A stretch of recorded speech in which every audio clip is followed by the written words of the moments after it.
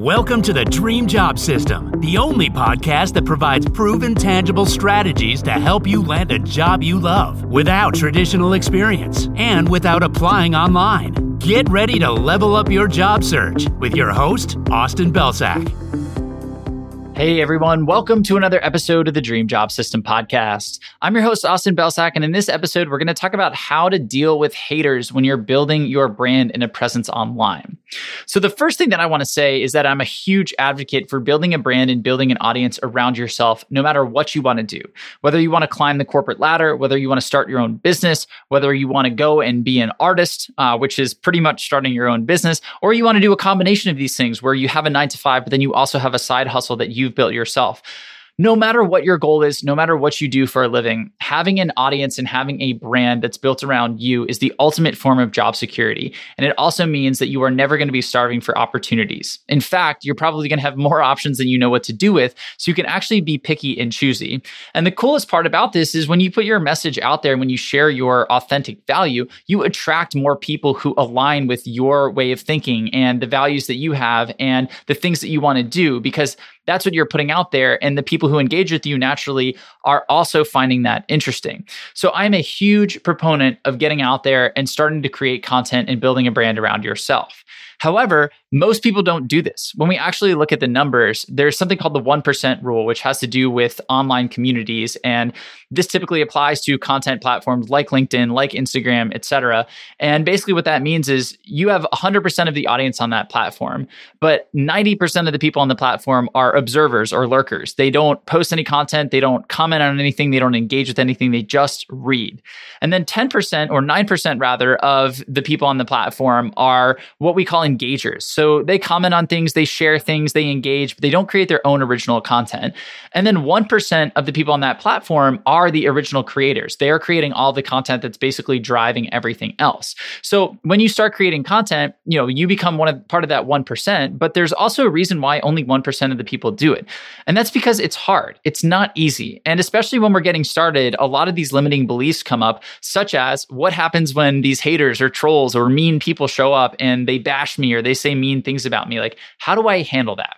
And that's a very legitimate concern, right? Because nobody wants to be treated that way, especially when we are being vulnerable and opening ourselves up to that by creating content. It truly is a vulnerable thing to do, to write something and press publish for the entire internet to see.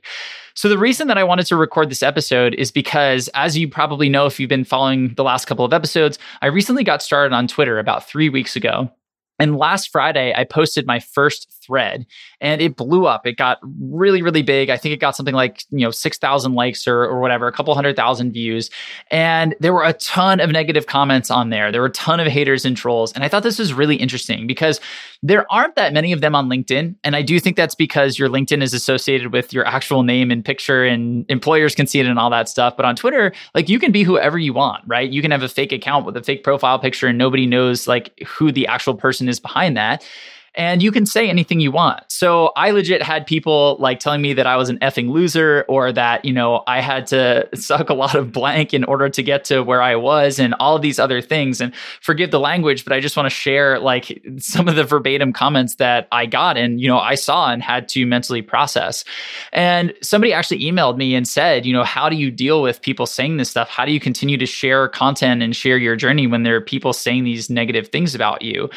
So I wanted to record this episode to tell you a little bit more about how I respond to it and also to share that it's still something that, I think about a lot and struggle with when it comes up, right? It's not easy to put this stuff out there, even when you have a big following, even when you've been doing it forever. It's not easy to put this stuff out there and have people say those things about you. But at the same time, we also need to understand who these people are and why they're saying these things. And also, how this actually might benefit us in a certain way. So there's a couple of things I've realized after 4+ years of creating content and building a following of 1 million+ people on LinkedIn and now 5,000+ people on Twitter. So the first is that haters mean you're growing. I haven't really seen any haters show up on posts from people who aren't getting any traction.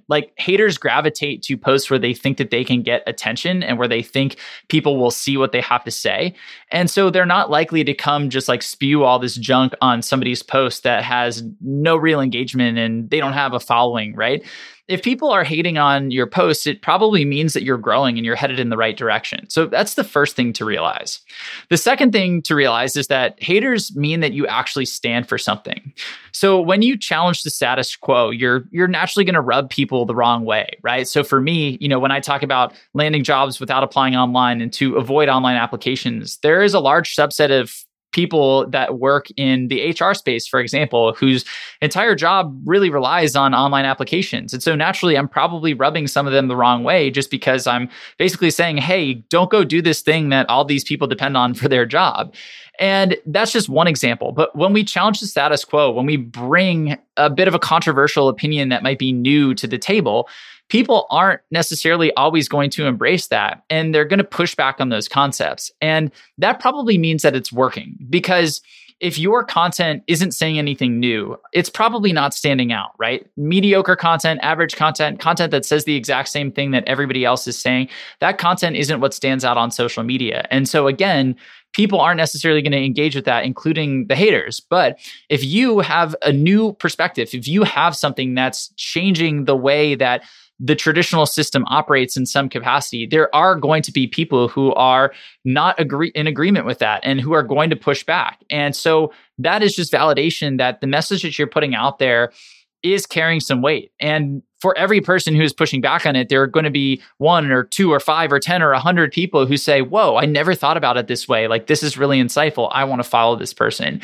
And that's the tough part, right? We could get 99 positive comments and 1 super negative or mean comment, and our brain totally goes and focuses on that mean negative comment instead of the 99 from people who are like, whoa, I never thought about this, or this was super insightful, or this was really helpful. So it is helpful to go back on that comment or on that post rather and say, I'm not going to look for negativity, because sometimes that's what happens. This person shows up and they say something mean to us, and now we're like, where are all the other negative posts? What are other people saying? And we look for the negativity. So instead, what I'd encourage you to do is go seek out the positivity. Like, go reread every comment where somebody is saying, wow, this was super valuable. I learned a ton from this. Thank you so much for sharing it. Because rereading those and focusing on the positive is a great way to see the actual impact that you're having with the vast majority of people who are engaging with your content. The third thing I want you to realize is that haters actually boost your visibility. So this is one of my favorites, because when somebody shows up and tells me to, go take a hike or any of these other things, I always comment and I'm like, hey, thanks for the extra visibility. Like, your hate for me in this post actually boosted it with the algorithm, and now more people are going to see it. So thanks for the extra views, guys.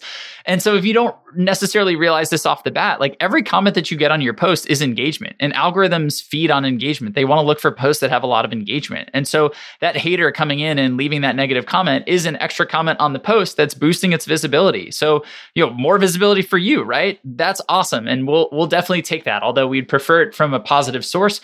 That is one way to think about getting a benefit out of some of these haters that come onto your posts. And then something that I always like to do, if you're not sure what to say, I can tell you that the best thing to say is nothing at all. But if you feel the need to respond, something that I like to say is like, wow, this comment just gave me a bunch of extra visibility with the algorithm. So thanks for boosting this opinion that you clearly disagree with. Like, have an awesome weekend.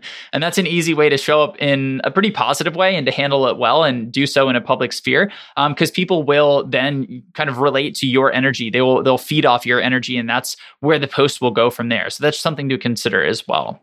And then the fourth thing is that haters actually never really have a negative impact.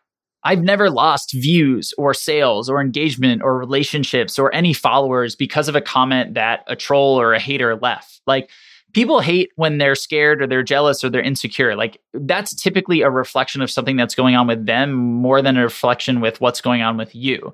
And you don't have time for that because you're on a mission to achieve your own goals. So the moral of the story here is that haters are just a natural part of sharing online. Like, if you're going to put content out there, you are eventually going to run into people with some negative comments, with some goofy stuff to say. And at the end of the day, what we need to remember is that these people wouldn't show up on posts or for somebody who wasn't actually getting attention, because they crave attention too. And that's what it's all about. And the fact that they're showing up actually means that you're standing for something. And that's validating the choice that you made in your messaging, in your posts. And then at the end of the day, these people are not going to have a negative impact on your brand. Other people see that negativity. It's not as if other people are looking at that silly comment and saying, wow, I agree with it. They're probably saying, look at this idiot over here. Like who takes the time to say something like that? And sometimes that can even make them feel like more aligned with you and more supportive of you. So The moral of the story is don't worry about those haters. Get out there and press post anyways, because the upside is so much larger than any potential downside that we might have to deal with from some goofy people showing up and saying things on our posts. So I really appreciate the inspiration from Twitter and from the person who sent me an email asking me how I dealt with this. But I hope that this helps some people out there who have been thinking about posting or getting started, but don't quite know how to handle this situation. Or maybe they've gotten started, right? And they put some stuff out there. They've dealt with haters. They felt like they're alone or they don't know how to deal with it. I hope this gives you some framework to kind of boost your mental confidence and help you keep going with the journey. So that's it for today. Thank you as always for listening, and we'll see you in the next episode of the podcast.